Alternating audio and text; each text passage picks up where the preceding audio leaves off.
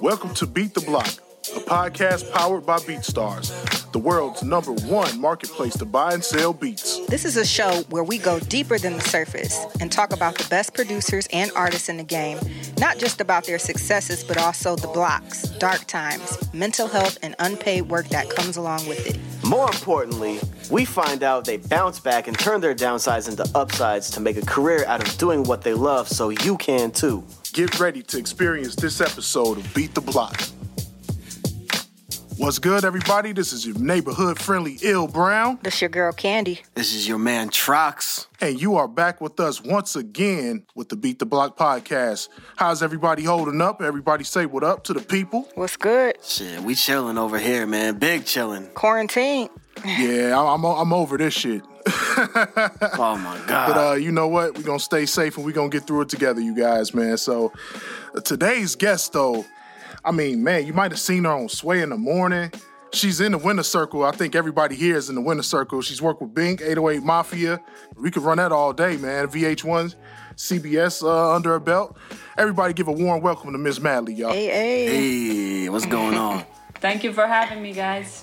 So, how's everything going on your end of the spectrum right now, especially with the quarantine and everything going on? Yeah, the main thing is trying to stay sane and optimistic about the future of the music. Because for a quick second there, I had a lot of stuff lined up and the year was looking really good as far as the projects and actually money coming in, which is two separate things sometimes in music.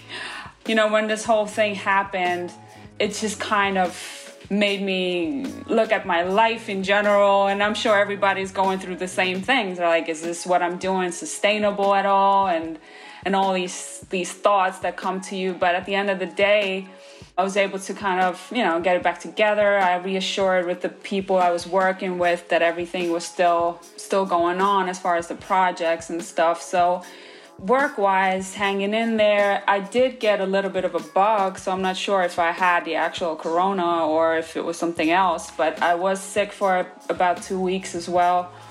Puts a lot of stuff in perspective, like we can complain about work and we can complain about other stuff, but once your health is on the line, it's a whole different conversation to be had, It's very frightening, man, but we're all going to get through this, so without further ado, let's get right into it. Yeah, so take us all the way back to your childhood in Estonia, where your journey in music started. Can you tell us the story about how and why your parents got you into music school? When I was a kid, I think at the age of 5 and 6, my main thing was to come to a piano and play the stuff that I can hear from the radio, so just play by ear. And my parents being in music, I think it was kind of like a natural course of events that they decided to put me in music school as well. I wasn't super excited about it because I didn't really like reading music or like the theory behind it. I was just more interested in just like the creative aspect of it. So as a kid, I wanted to quit so many times. Like every year, I was like, okay, this is the year I'm just gonna stop. And I studied piano for 7 years. It's great, and I'm grateful now today that I had this experience, but even up until maybe 15 years ago, I was like, okay, this is just something that I did, and music wasn't on my career path whatsoever, so it was just something extracurricular that I had done in my childhood. So was this something that your family kind of put you on to, kind of forced you into, or? After music school, I was into singing. I started singing to classical opera singing for about 2-3 years.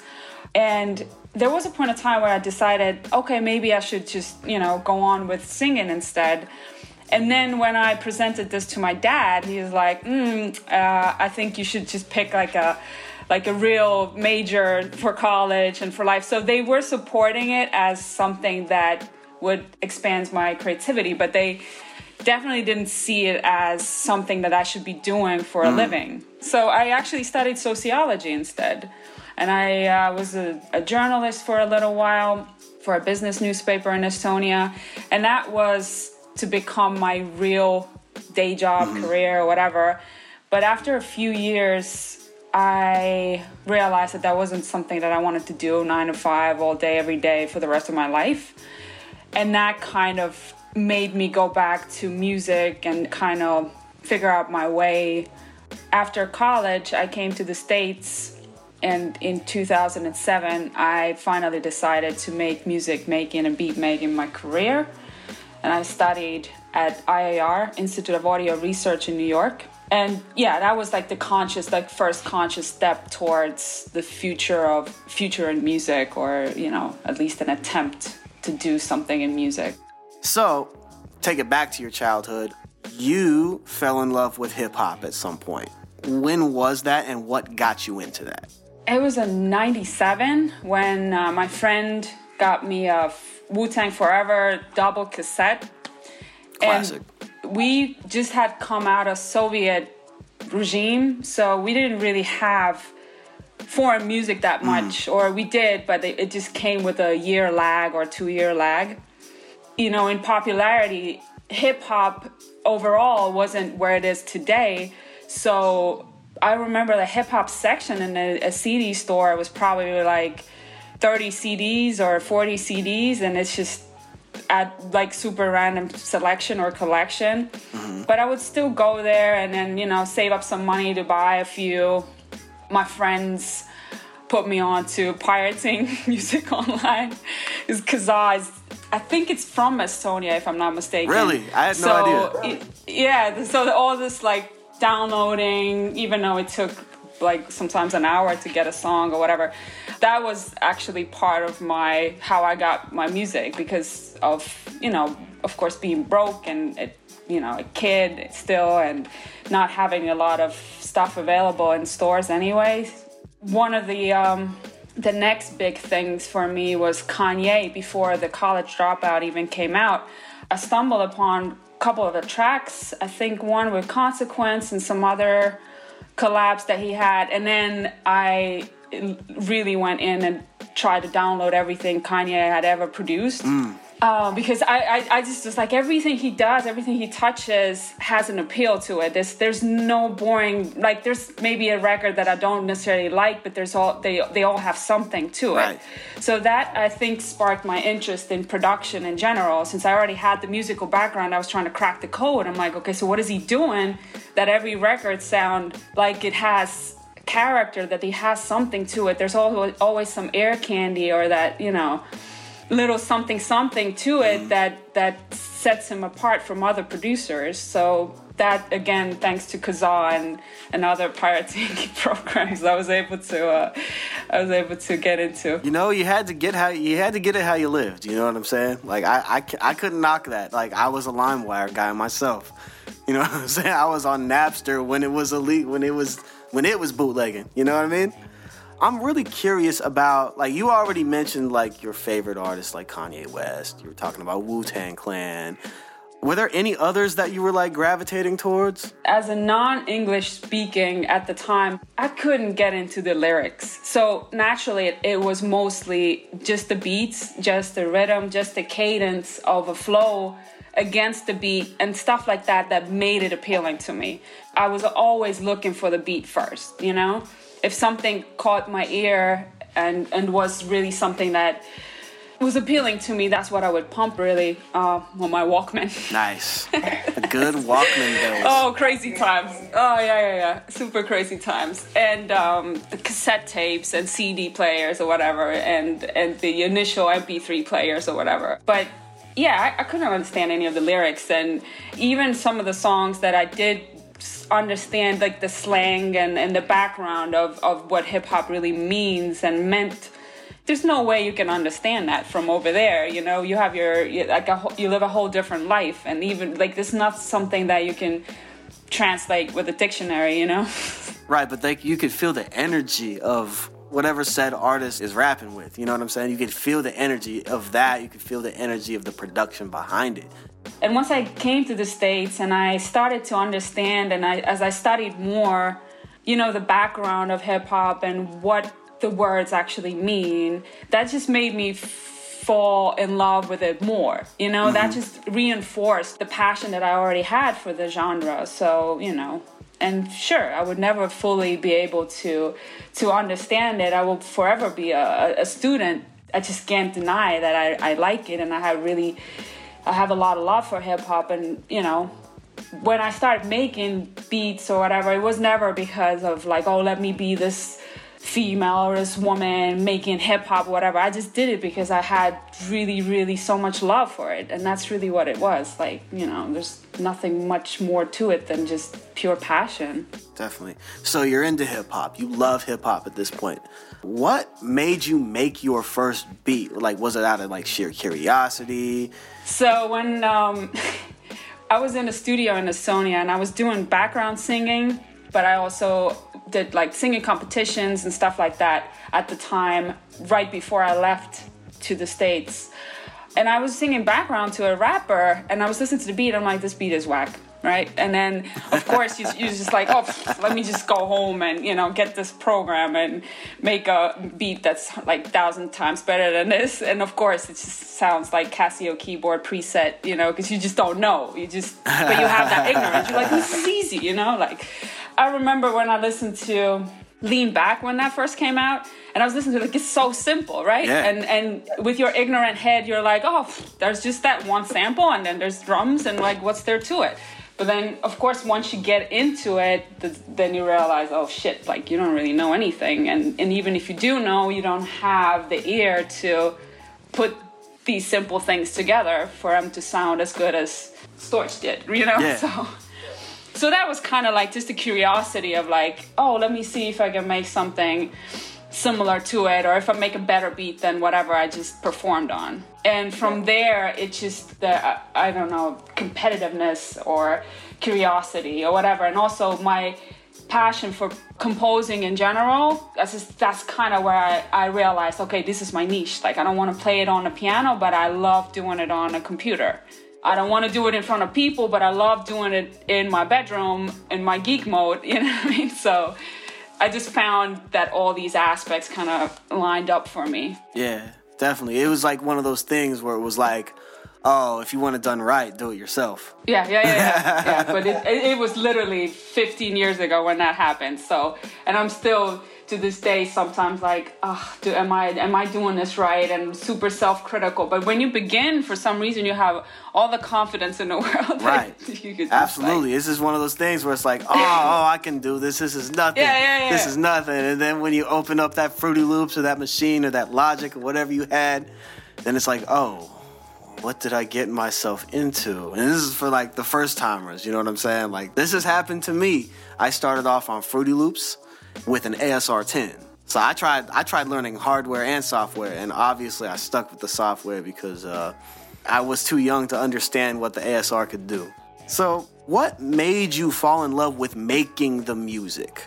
The creative part of composing and putting chords together and looking for different instruments, that kind of background I always had, but I never really utilized. Mm-hmm.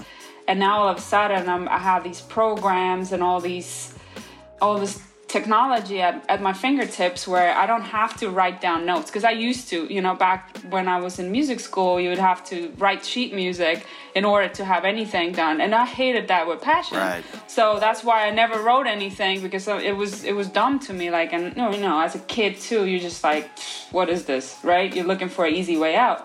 And once I realized that I can actually record myself easily you just like press record and your thoughts are down, that just kind of opened a whole new game for me. And I'm like, okay, so I can start recording my creativity in a different way and express myself in a different way. So I think that's what that was. It was always in me, but I just didn't like the ways that I had to do it to that point. Definitely. It was like they had these rules set up for you, you know what I'm saying, in the music school, but they were kind of holding you back. Yeah, and I wasn't a huge fan of classical music either. Like, I'm well versed in it, but it's not something that I would rock on my Spotify. I just had the basic knowledge, but I didn't have passion, if that makes sense. Right, of course. Like, I mean, when you have these rules in front of you, like, they're meant to be broken. The rules are meant to be broken, and then you found a way to break those said rules. I admire that about you, because creativity shouldn't have any rules. Yeah, and then I think it applies to choosing the music that you make as well, because I am very much into like mashing up different styles and different genres even, and not just, let's say if I'm making trap, I'm not going to go to my 808 kit. I'll pull up a kit that's something totally different, but then I'm trying to make an 808 pattern. Stuff like that. I'm interested in that still like childlike curiosity that gets you into some weird discoveries. I'm like, oh shit, this is hot. Not intentionally, but just, messing around, fucking around with new sounds or whatever. So I feel like until you have that curiosity in you, you can still come up with new stuff and you can still stay fresh as far as your style goes. And it's just like once making music becomes like this work, or like, oh, I have to make such and such style track, it just sucks the fun out of it, So in order to keep that going, I'm always trying to challenge myself with, mashing up two different genres that are not mashed up yet, or, like I said earlier, just picking up a different sound bank. Or one day I decide, okay, because Omnisphere is my go-to for a lot of stuff, but then I'm like, okay, so today I'm not touching Omnisphere, I'm going to make this whole track with sounds from, Spire or whatever other, VST. So, I make these challenges for myself to be more engaged and interested in this process. Fast forward to 2006, you decided to move to New York City. First of all, what sparked that? Stupidity, looking back. If I had known, I'm not sure if I would have did it. It's been very rough because I did it by myself. First of all, I think it's the beginner's eagerness and ignorance, thinking that you can, take over the world. Like, let me go to the school for a year and, just grind out 2-3 years, make these beats, and then, just become a Grammy winner and get these Billboard hits and stuff. Yeah, never did I think that it would take so long to get anywhere. So that was definitely a thing. And I was, again, moving to New York, and my parents aren't like super rich or even mediocre rich at the time. They weren't, for sure.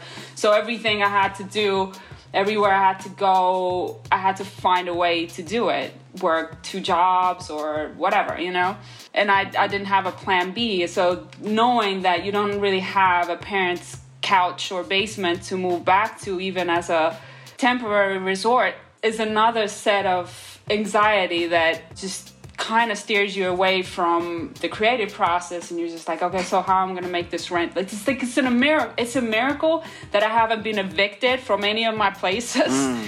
It's literally every month has been like, okay, so up until maybe like a year or 2 ago when things got more stable, but it hasn't been easy. And I'm sure like I'm not the only one. It's not like a sob story of somebody's like a first generation immigrant story. There are a lot of people struggling through life the same and for other reasons, but I had a choice, and that's the thing. Like, and then I don't really necessarily have anybody else to blame for the decisions I've made either. So it can be a roller coaster, especially when you move to the Big Apple, the New York City.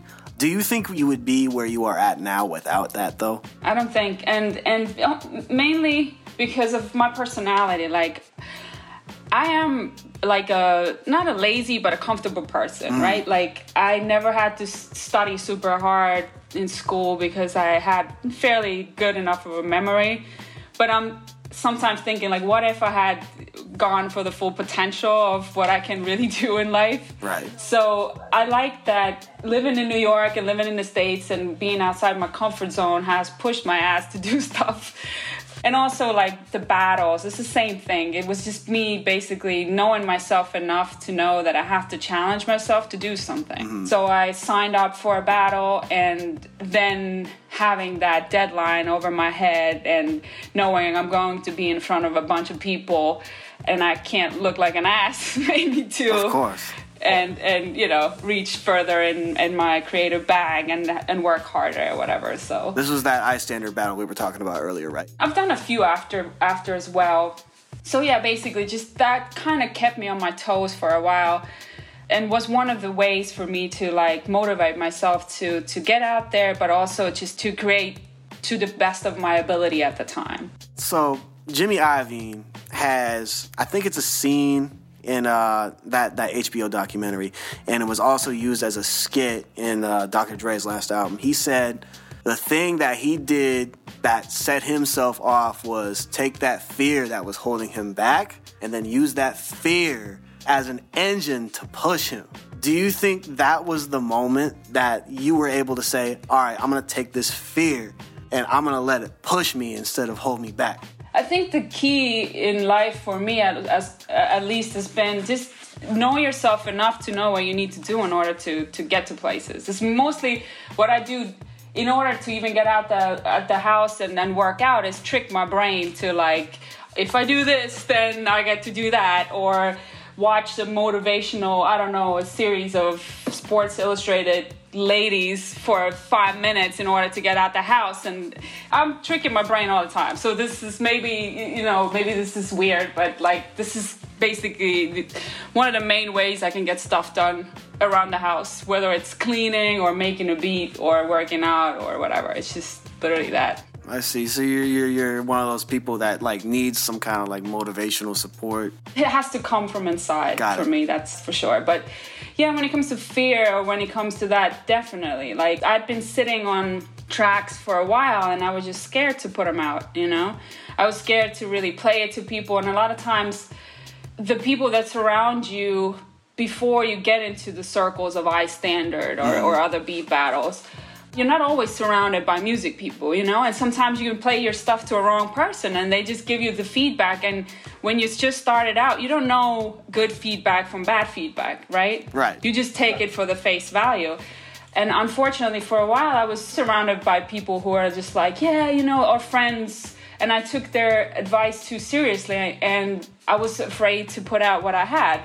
Until there was this breaking point that I'm like, okay, if I'm not going to do a battle, if I'm not going to present my music to the world, then what am I doing? Mm-hmm. So that's when I signed up and did my first. You just have to decide one day that you're going to do it. It's just one of those things. So I want to fast forward to you making compositions for these companies and stuff. And I want to make this clear. There's a difference between composing and producing. Composing is actually creating the notes, writing the music, and then putting it all together. The producer is like the overall general of the song. They hire the people to play certain notes, among other things, you know? It's both of them have really broad umbrellas. How did you end up like getting in these circles with like VH1 and CBS?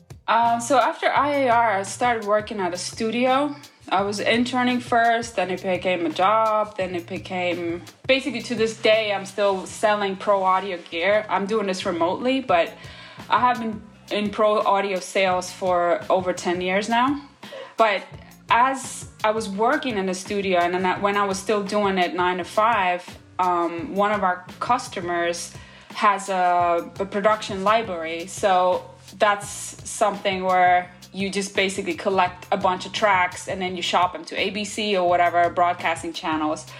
So as I was working with him on some other stuff, I became more and more interested and familiar with that side of the music industry. So my first attempts or my first musical... the first tracks basically that were published weren't hip-hop or weren't even... weren't hip-hop, weren't beats. They were actually compositions for TV. So classical music, jingles, all types of different genres, but hip-hop, actually. So yeah, like hip-hop to me, since that was my biggest passion, I almost left it the last because I was more self-conscious about it. And the other kind of like modern classical, I could just say, okay, I've done this in music school. I studied this, so I was more confident making that. So for all of our listeners out there that might be curious to try their hand at this, do you have any tips for them on like how to get in these circles? A couple tips I do have, which I've kind of accumulated over a year. Well, one of the things it seems to be like this notion in hip hop and beat makers circles that, oh, like anything that an artist doesn't want, you just throw away for licensing opportunities. And that's not true.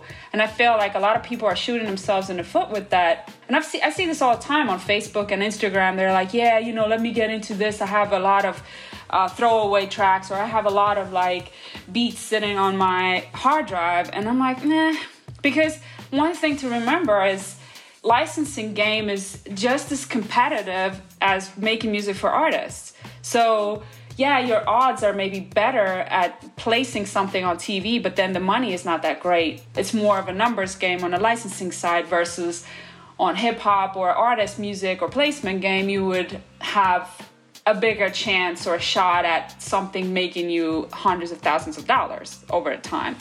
So in TV, the odds are less, but then it's almost like scratch off versus Powerball, right? And I think somebody made that analogy, and I think that's a great way to look at it. So your licensing music is a scratch off. Yeah, you got $5-10 every now and then, but it keeps coming, and it comes more frequently versus you placing something on Jay-Z's albums. Like all the spots are already shared, right? Like Swiss is gonna get one. You know, like Pharrell is gonna get one, and there's like 2 or 3 spots for guys like us to possibly maybe get a chance. But once you do get it, sure, then you hit it, you know? Yeah, definitely. I actually learned that the hard way with licensing. I was dealing with this licensing company, still am actually. I thought I would just throw them like throwaway sample-free joints, and then they were like, oh, we like these, but can you build on them? That's what they want. They want dynamics and stuff like that. Yeah, so the thing with that is like, thing to remember is your throwaway or shit track, like Z-list track, is going against somebody else's best work. Somebody who wakes up and does licensing music 9 to 5. And to me as well, that was kind of like a wake-up call when one of these companies was throwing like annual composer dinner, and then I went there and I'm like, oh shit, like these people are seriously doing this. This is their day job. Like this is what they do. So yeah, that's one of the tips that I feel like is maybe useful for somebody that wants to get into it.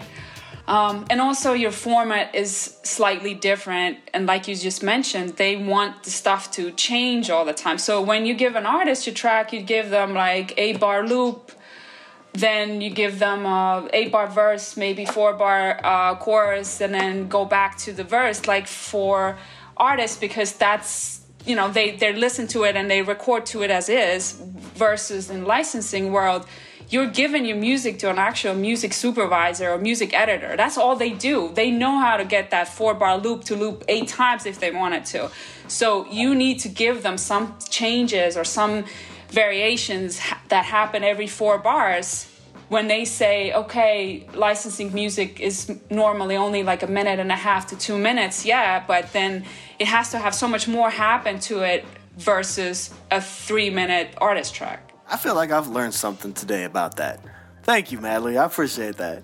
Yeah, that's dope. I remember I did some licensing work for a company called Mio Flavored Water. You know, you squirt the stuff into your water. Good stuff. And I submitted like 20 original compositions, man, and it was crazy. I was like, oh yeah, they should like these a lot. The one they ended up picking was like, it was the one I did the most instrumentation on, but I wasn't necessarily the most confident in it. But I literally every 2 bars, it was a surprise. Yeah. As far as the sequencing went, and they were like, yeah, this is great. It like matches the energy of the product we're trying to sell. We're gonna go with this one. And I was like, this is trash, but thanks for the check. You know what I'm saying? No, it's totally like that. Totally like that. The licensing world, this is a different place for sure. And it's almost, I feel like, closer to beat battle mode, because then, you know, in your battles, you want to also make sure that your tracks evolve throughout the whole minute or minute and a half, however long your format is. And I feel like this is closer to your licensing format. And then one of the mistakes I did or I made for a long while after doing battles, I was sending my battle formats to artists and they didn't know what the fuck to do there. They're like, so, you know, and in my head, I'm like, okay, so they can just loop this part that they like. But then, no, that's not how it works. They want the stuff to literally be laid out all the way, like, you know, in the song format. So, you know, a lot of stuff, you know, that I learned, you can be a beat battle winner, but then if artists doesn't rock with your stuff, then what are you doing? Like, you know? That's a fact. That's a fact. Yo, what up, Ill Brown? I'm thinking of signing up for BeatStars. What's your experience like? Man, bro, BeatStars came through for me at a tough time, man. Of course, the industry is much different now. It gave me a platform where I didn't have to build my own website, and I was able to upload my beats and sell them and engage with the community, man. I had a crazy first month, man. Did like 4K in sales. Wow. And I've been a fan and a member of BeatStars ever since. Sign up on BeatStars to start making money with your beats. Go to bit.ly/beattheblock1. Again, that's bit.ly/beattheblock1. Peace. What was the spark that said, you know what, I'm going to take my work to the big stage? And, you know, was there any insecurities or, you know, things where you like, man, maybe I don't have the best equipment or best resources? When I went to IAR, so first things, I went there when I was 25 and the other kids were like 17. And I was like, fuck, I'm so old. Like, what am I doing? When the 17-year-old kids were telling me like, oh yeah, I have 150 beats. And I'm like, fuck, I only have 5. Like, that was, to me, that was, I already started with this insecurity and not being from the country and all these other aspects added to it. I was very, very like, insecure for a very long time. I didn't have the right equipment. I was working on the floor for the first year and, you know, all these things. But, you know, that's struggle for, you know, I'm sure everybody's done it for a while. You know, all these things just make you think that you don't know enough. And again, like I mentioned earlier, being surrounded by people who are not really like... Here's the thing, like when you play a track to your mom or somebody that's totally away from music and you ask for their opinion, they're going to say something because you asked, right? But the feedback is not necessarily what you need to hear or what is even constructive in any way for you to take your music to the next level. And I had made a mistake of relying on people's advices that weren't in music, that weren't even artists, that were just there. But since I asked, they replied. So when I'm asking, oh, do you think I should change this snare up or this up? They'd be like, yeah. But they don't, you know, they barely know what a snare is or, you know, stuff like that. So if you get caught up in that kind of feedback loop from folks, that also can, you really like kind of eat your confidence or, you know, thin out your confidence there. So it's definitely was like a mixture of things that made me hold back for as long as I did before I was brave enough to like step out. Let's go back to the iStandard days. You know, I started with them and I was booking the New York market, and I remember when I got your email. First, what made you submit to iStandard to be in a producer battle? Like, what was your mindset at that moment? I had never seen a beat battle in my life at that point. But it was literally all the things that I'd already mentioned, but also I had worked with a guy, right? He was a partner. We were partners producing stuff for TV and film, but also for artists. And at a time, for a couple of years, it was fruitful because we were both feeding off of each other and we were both like, you know, learning from each other. But it kind of plateaued at one point. And then I realized there were meetings that we would go to and stuff where that people would shake his hand, but they barely notice me. So I felt like, okay, so I'm doing 50% of the work, but I get like 0 acknowledgement from anybody. Or, you know, I just got that little subtle shade. And at the time I didn't really know what it was or why it had happened because I hadn't been in these circles. I just literally kept my head down and just worked, you know? So I didn't know how to take it, but part of me was like, well, I need my recognition for what I do. And then not even from being vain or anything like that, but it's like, if I do the work, then please shake my hand or look me in the eye or acknowledge that I'm in a room.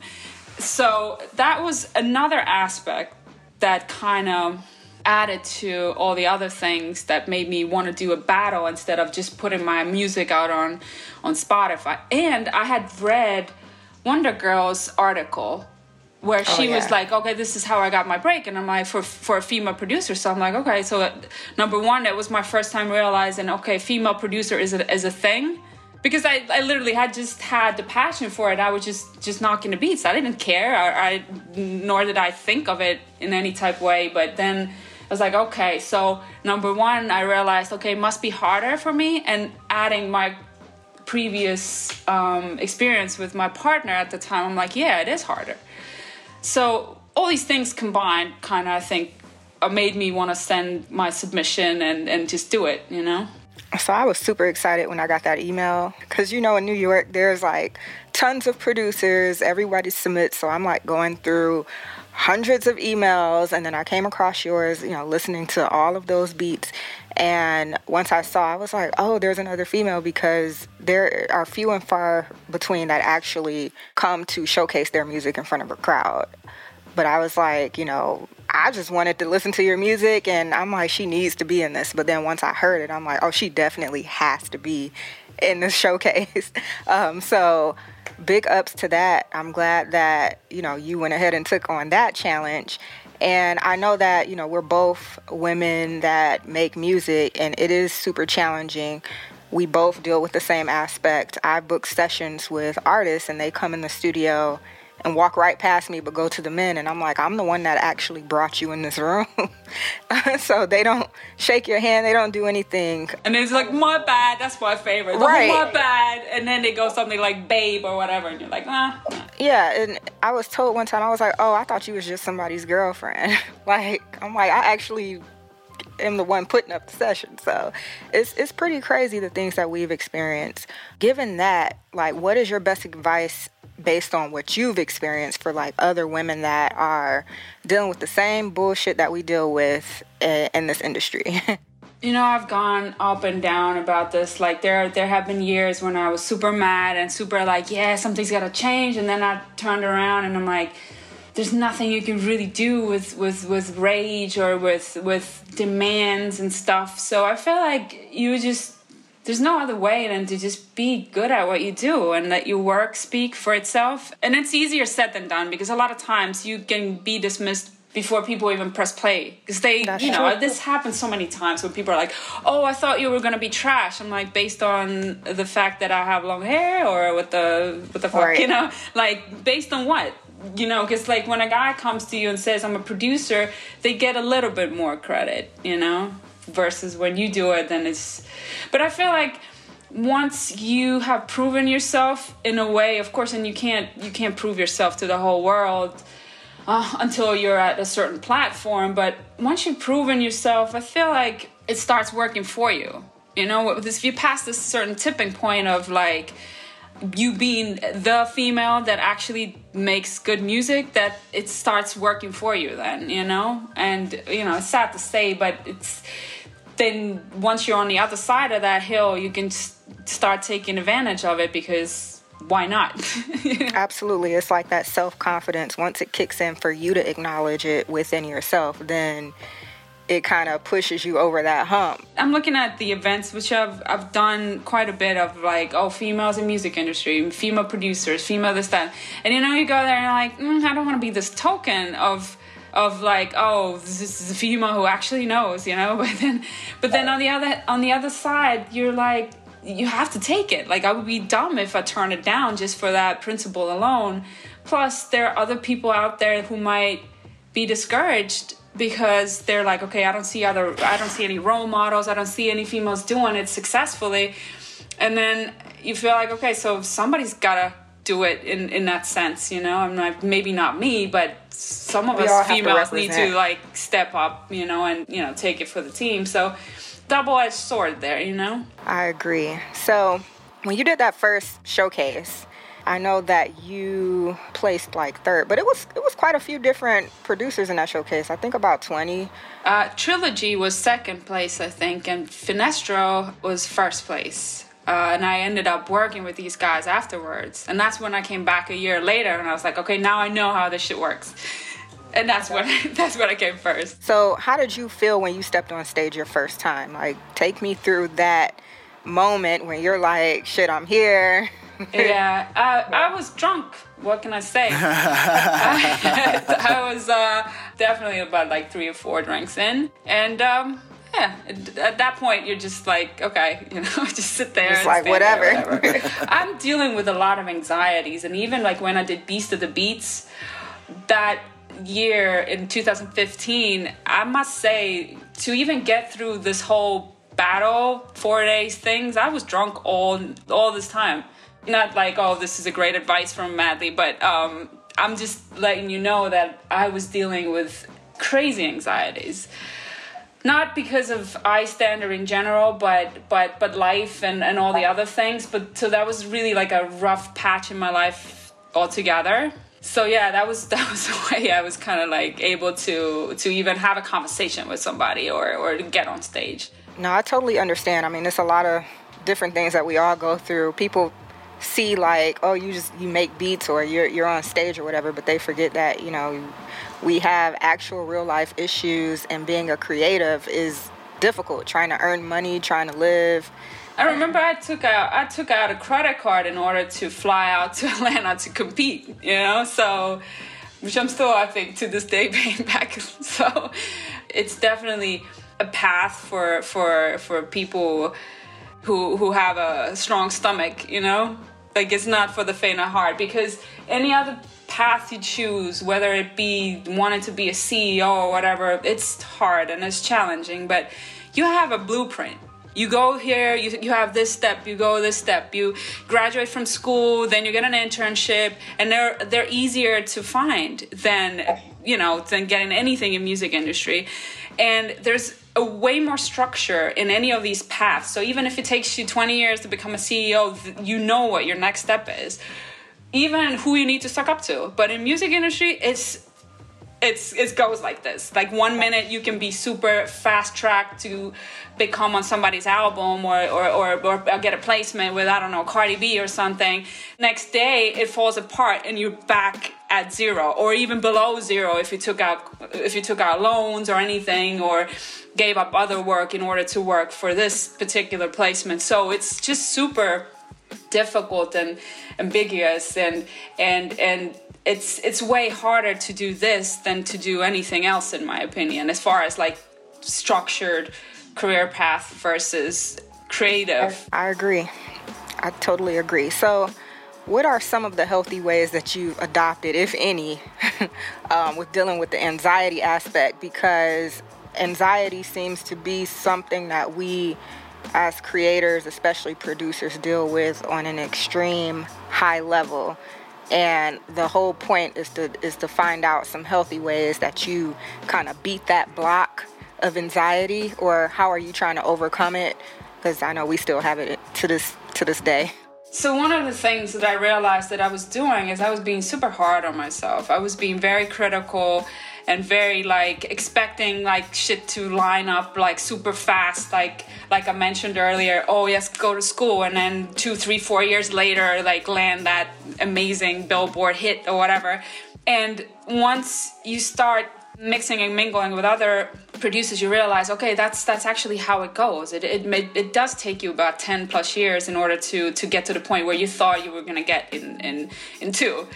Unless you're related to somebody in the industry. And if you're not fortunate enough to either have money or be related to somebody, then yeah, it's 10 plus year track, and once I realized that, I went easier on myself, and I felt like my anxiety levels came down a little bit as well, knowing that I'm not alone doing this, and then feeling these feelings. And the other thing is I gave up on listening to all and everybody's advice on how I should be doing and what I should be moving. But that's hard to say. That's hard advice to give, because it does take a certain level of like knowing the ropes, you know? Like, you have to go through it enough times to know, okay, this person's bullshitting, you know? Mm-hmm. But when you're starting out, you don't know. You're just like, oh my God, oh, thanks so much, you know? And they can be telling you total shit, and you're just, like, following through and then feeling even more anxiety than before. It's good to, like, every now and then, it has helped me at least to kind of like weed out your inner circle, whose advice you're taking, or whose direction is worth, you know, listening to, and who's just like, okay, yeah, good shit, but then you just still do you. Talking to other people that are going through same things helps a lot, because then you know you're not crazy and you're not, you know. That's true. I think having a community of people, because then you kind of understand, like, oh, everybody's going through the same shit. Like, you know, trying to climb the ladder. So definitely your circle is everything. And honesty, too. It's like a lot of people are just fronting. A lot of people are like, yeah, I'm doing this, I'm doing that. And then you know them in real life. You're like, what the fuck? Like, what did you just post? That's not what you do. You know, like, not to mention any names, but like, I definitely have about 50 people that I know personally, and then I'll see their posts, and it just comes across like a whole different person. Because I'm like, I just spoke to you, and that's not what we talked about, or you know what I mean? Or so not to fall for the gram flexing or anything like that either, because that happens a lot, and you're just like, you can definitely feel left out or left behind if you take everything as 100% truth. So you did one showcase, got third place, and then you won like the next one. What made you resubmit? Because that's another thing. It's like a lot of people, they go ahead and they join a showcase. You got to have like some balls, or like really know that you're onto something to go ahead and do it again and then again and again. So like, what made you resubmit to give yourself that next opportunity? I felt confident enough from having that experience. Like I said, I'd never been to a battle. I didn't even know how it worked, you know? So when I saw it the first time, and I did it the first time, then I already knew what the battle format was. I know what kind of tracks and what aspects of a song the judges are looking for. And I knew that these tracks, I didn't make them special for the I Standard. It was just literally, I went through my catalog. I'm like, okay, what should I play? Versus knowing now that I'm going to be doing this again, and I just made some really custom tracks. And then I made sure that I cover everything I'd sampled. I also made 4 of the tracks were from scratch. You know, I tried to cover different bases. So I knew that I had more in me than what I had just displayed. And if that got me third, that just was like, okay, so maybe I can do a little better. But it's always like, it depends who you go against as well and who your judges are. So it's not really like, you know I'm the shit. No, it's more like, okay, let me challenge myself again to do it. And also, that got me the Sway in the Morning thing, because he was in the audience, and he immediately just was like, hey, do you want to do this? Do you want to do the cypher? So it's not only about winning or not winning, it's about being in front of the people that matter, and then kind of rubbing shoulders and starting to network. Because at the end of the day, music, for the most of us who've been doing this over at least 5 years and up, it's the easy part. Like, you can make a track, whatever, you know? It's just more about, like, who you sell it to and who wants to buy it, who wants to pay for this shit. So I think that becomes more important after a while than, oh, let me make a better track than I made yesterday. Because you see not mediocre people, okay, this is very rude, but like people who are not like the greatest, or the songs that are not the greatest, making millions of dollars, and they're like, why am I trying so hard? It's not about the actual intricateness of my tracks more than it's like, am I getting this in front of the right people? I totally agree. Yep. So winning that showcase got you to Sway. Was there any other major opportunities that resulted in that, like after that showcase? You know, everything else that resulted from that was literally one thing that led to another, that led to another, that led to another. Because, like, I had this question asked from me before, just recently, and I started to track down let's say a Yellow Wolf placement, right? And Yellow Wolf happened because I knew Will. I knew Will because I started making trips to Atlanta. I started making trips to Atlanta because I standard and because I wanted, like, all these things. They're not, there's no straight shot. Let me shake hands with you today and tomorrow I have a major placement. It's never like that. At least for me, it hasn't been. It's always been this crazy. Couple years later, somebody hits you up. Hey, I remember I saw you in 2015. I literally get these two to this day. And I saw Absolutely. you in 15, and I remember you were good. And would you mind doing this? And you're like, oh shit, something that's like totally random, but something you've planted the seeds. You're just now starting to see any sort of results. And then not everything is a jackpot, but can lead to the next step that could be a stepping stone for something else. So it's a super intricate plan of things. You hit the nail on the head when you said everything is really planting the seed for the next opportunity, because you have no idea where your next opportunity is going to come from. Of course. So persevering through everything and just getting in front of people, and it's, whoever gravitates towards it, and that's just the way it goes, really. Yeah, and it goes back to the same thing we just spoke about earlier, is that there's no straight career path. There's no like, oh, this is what I need to do in order to do this. No, you need to do this and take a shot in the dark, a stab in the dark, and then wait if something comes 5 years later. Like, it's just unfortunately how it is, So, Madly, we all know that this journey takes us to an unexpected downturn of some sort. Could you maybe get into one of them, or was it maybe an opportunity that fell through? Was it an unexpected expense that happened that set you back? Is anything that you'd like to elaborate on? Again, it's not like a sob story, because I know anybody who takes this remotely seriously, takes this music career remotely seriously, knows that it just comes with a lot of financial sacrifices and sacrifices in general, like spending time with your family or even having family. It's just a lot, and it also comes with a lot of promises of a better day, or unicorns and rainbows, and literally 10 to 20 opportunities, out of which maybe one or two actually grow legs. I've been close to things that I thought were big things many times. One of the things being part of the Level X group with two other female producers that was endorsed by Missy Elliott. And when we did that was supposed to be, not supposed to be, but you still know that when she's involved, it just gives you a little more hope. And then we made an actual album and a project with the ladies, and it all came out good. It just never really took off the way it was supposed to, and some other things happened, and it just a year of efforts, maybe more from their side, but a year of efforts was fizzled out. Also, situations with managers or people that are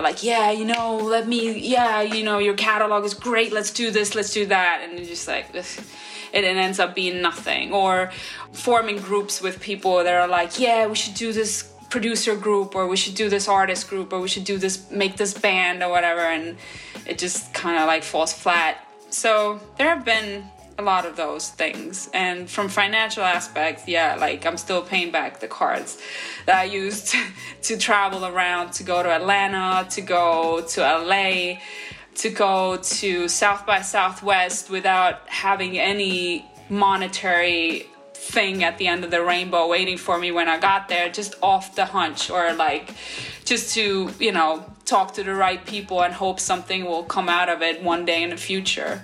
Another thing we all go through as producers, is, the dark side and the downsides of constantly putting yourself out there, like you said, paying for those flights on a hunch and going to all these events and different, showcases and festivals and things like that. Mental health is a big thing for us producers. All of us on the show are producers, and we have our ups and downs. What are some of the things you do to make sure you're good? You know what I'm saying? What are some of the things that you would recommend, or some of the processes you go through to make sure, like, mentally I'm doing good despite all the ups and downs? I guess being better at knowing what opportunity is worth taking upon and which one is not. Also, one of the things working out, and it's a cliche or whatever, but like this posture is getting really terrible just from sitting and like hovering over the keyboard. And I noticed that. We know it. Yeah, so I noticed that maybe I will never get my posture back, but at least I get some sort of like endorphins going if I do get up and get out the house. And this quarantine thing is just a regular Tuesday for a producer, like if you don't have a day job, or if you do for the rest of your time, you're still staying in. So there's nothing super different about it.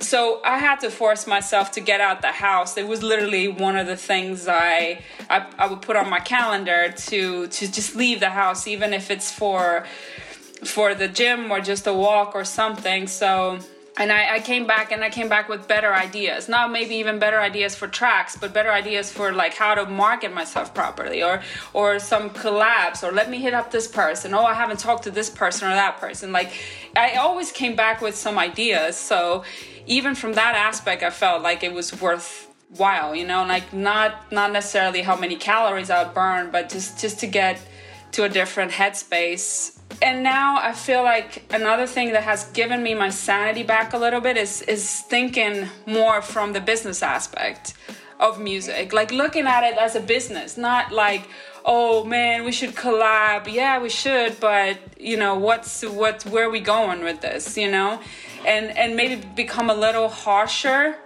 with the no's, but only to keep my own, sanity, so to speak, not taking on projects that are just like super stabs again in the dark with like, oh, once I get put on or once this happens, no, you just say no to things, and then charge more for things that you're gonna hate doing. Because even for like, to this day, I even if somebody still says, okay, can you do this for a couple $100? Can you do this for $300? And you're like, will I enjoy this for the $300, or would it be like pulling teeth for $300? Yeah, absolutely. Yeah, I think all of us have been there. We're gonna tax more if we're gonna hate it. That's for sure. Like, I feel like we should have a sound effect for that on this show. Like, you know what I'm saying? Tax alert or something like that. Because there's absolutely good projects I've been like, yo, I normally would do this for $500. I'm going to charge $15 because I absolutely hate this concept or idea. Sure. You know what I mean? Right. And then mixing part, I realized, and I just had this conversation with somebody this morning. Like, a lot of times we not fool ourselves, but like, let's say we want to be a producer, but everybody's like, yeah, you should become an engineer and you should go to the studio and work there, and that's where you work your way up to these artists, and then you can start pitching your music, and then you realize 10 years later you're still an engineer. Not that there's nothing wrong with it if that's what you wanted to do, but if your main goal is to be a songwriter, or your main goal is to be a producer, and you're still engineering, yeah, you're making money, but you're still away from your dream, and you're not touching it, Right. So that's another thing. And then I know that I've taken up engineering quests like mixing and then that kind of stuff, and I can do it, but that's not my passion. So years ago, I would say yes to all of it. Like, oh, there's money, there's a PayPal coming at the end. Okay, sure, let's take it, whatever it is. And now I've learned to, even however enticing this is, if it's not the amount that makes or breaks my budget today or makes me pay my rent or something, then I'm saying more no's to mixing jobs or engineering gigs that I would have normally taken. Absolutely. And yeah, I definitely can relate to that. Wow. It seems like you've really been on your grind. Since coming over to the States, you've adapted a hustler's mentality and really got your business stuff in order. What was that turning point when you actually decided to say, you know what, I'm going to, set my boundaries, get my business stuff set up the way I want it? That turning point where you decide to bet on yourself and really put your brand out there. my turning point as far as like, I've had a few, right? Like starting with the battles, then from the battles, it was moving towards doing artist tracks and putting more into both licensing lanes and the artist lanes. But then when it comes to like saying no to stuff and then putting my mental health first, was, remember I was working on a mix and for somebody that wasn't paying enough for what it was, but I still wanted to do a good job because my mentality has always been like, if you're not going to do it right, don't do it at all. So I was really putting in a lot of work and effort to something, and that was like maybe 4 years ago, for something for $200, and I know the work was worth way more than that. And this guy came back to me with some tips on how to improve this, and this made me so livid. I was like, this motherfucker. And that was the point where I'm like, you know what, like, just who can you really blame? Because you said yes to this thing, and this guy has a right to say something because he feels like he's paying a fair price to it. And when you say yes to it, you have nothing else to do than give him his revisions and shut up. And that's when I realized that, okay, so it's up to me to adjust this. You know, if it kills my heart and soul to do this project for this amount of money, then this is a no, you know, and this is how it has to be. Absolutely. Totally understand that concept. You know, your name is on the line at the end of the day. So it's one of those things like, damn it, I should have charged more, but you know what? It's still more important that you leave a good taste in everybody's mouth. So it's like, it doesn't affect my business going forward, but it's definitely a lesson learned. Speaking of lessons learned, those usually involve crazy stories. I know Ms. Madley has some crazy stories along this journey. Some funny stuff, some crazy stuff. We are all ears here. It's maybe not as crazy as it was, just really shocking to me when I was in a room full of like all these big producers or whatever, and I think Focus was there and some other folks, and somebody introduced me to the crowd is like, yeah, you know, the next person I would like you to meet is Miss Madley. I saw her play at LA Expo, which is a battle that I did. And that went really well for me. And the guy was like, yeah, so I saw her in LA, and then she was on stage, and we were all like, I couldn't believe that these sounds were coming from her. And I was waiting for her boyfriend to come out from the back on crutches, because this must be that this dude made these tracks, and it could have been her.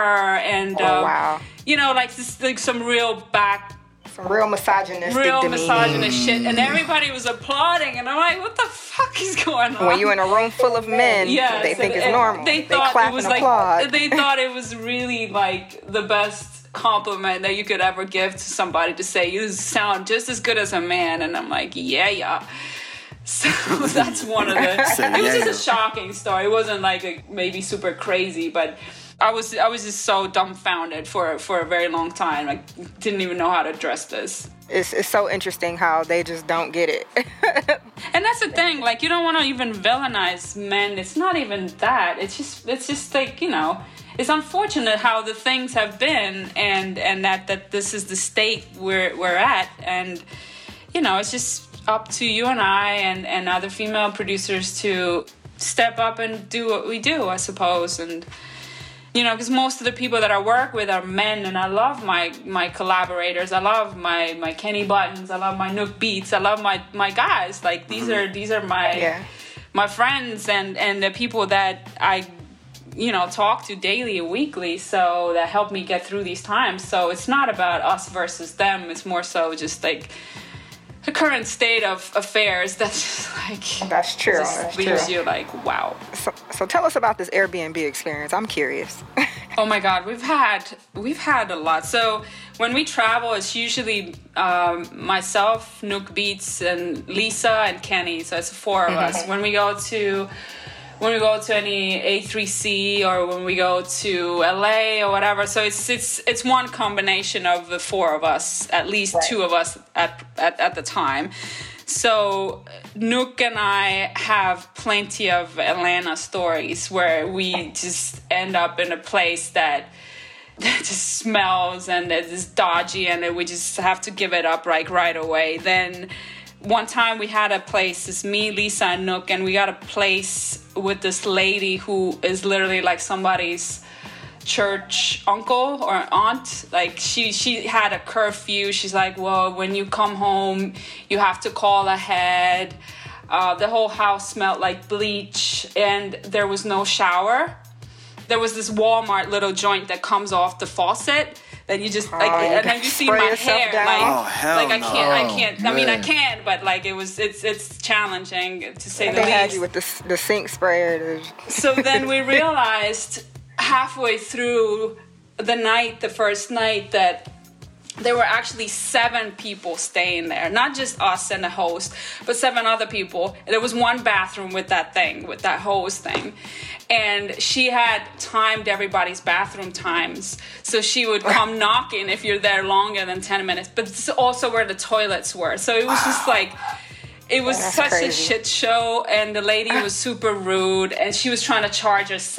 She's like, well, you can't use the fridge, but there's a continental breakfast served for $5 per person. And it was literally 2 like donuts from, one of those like $1 joints that you can buy from the gas station.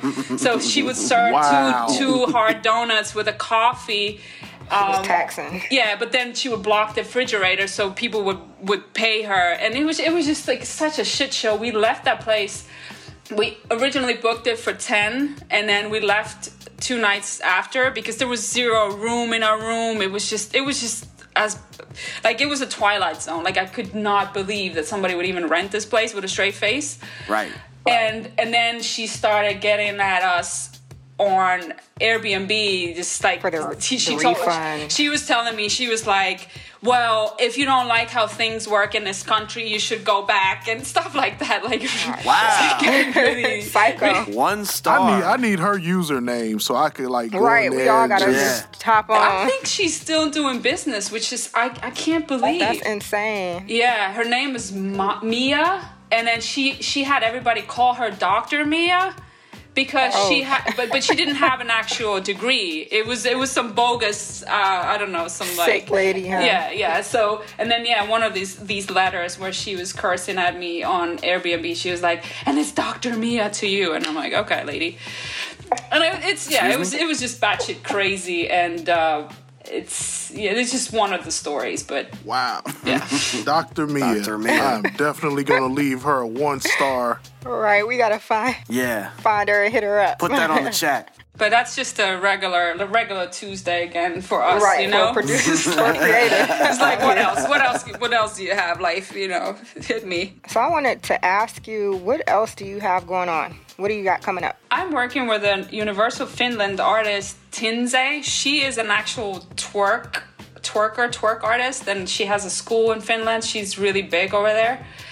But Universal is now kind of signing people of her caliber because times are changing. You don't have to be a singer anymore. You don't have to be a rapper. So she signed to Universal Finland, and I am making all her tracks for an EP or an album, given how things work, and also make all her music for like social media and stuff. So this is a really interesting project. I'm making trap, twerk, I don't know, West Coast. This is like a mash of different styles and EDM, and it's really interesting, and I'm kind of pushing my boundaries with this stuff. So, before we get out of here, tell us where we can find Miss Madly. What are your socials? What any projects you got out right now? Like, we want to know it all. I had a track that just came out with Ryan Toby. I don't know if you know him, but he used to be in City High. Oh, okay. Yes. Oh, yeah, Ryan, yeah. And Ryan put out an album just last Friday. That's on Spotify, that's everywhere. So one of the tracks, The Way You Come, that's produced by me. So that's what's out. Other than that, I'm on Instagram, Miss Madly, MSMADLI, same handle, and Twitter, Facebook. I'm online. I'm always open to DMs, collabs, whatever, so... No doubt. Super dope. I'm so glad to have you on the show. Thank you for having me. This was fun. Well, that's it, man. It's been another intense episode of the Beat This the was Block intense. podcast. It was. Absolutely. This was intense. Absolutely. Yeah, we got to the nitty gritty, man. We asked those questions, everything short of, drug use and stuff like that. You know what I mean? But without further ado, that's our time for this week. We will be at you next time. Make sure to tune in to the Beat the Block podcast. I am your host, Il Brown, along with my beautiful co-host. I'm Trox. I'm Candy. He said beautiful, Trox. You just went ahead and took my shit, damn my spot. bad. That's all right, though. Hey, Trox is beautiful too. We all damn it. beautiful You souls. beautiful. We're all You beautiful beautiful. souls here. You know what I'm saying? It has been real. We'll see you next time. Peace out. Peace. Peace out. Thanks so much for listening to this episode of Beat the Block. If you like what you hear, please leave us a review on Apple Podcasts or wherever you listen to your podcast. It helps the show a lot. See you on the next episode. Peace.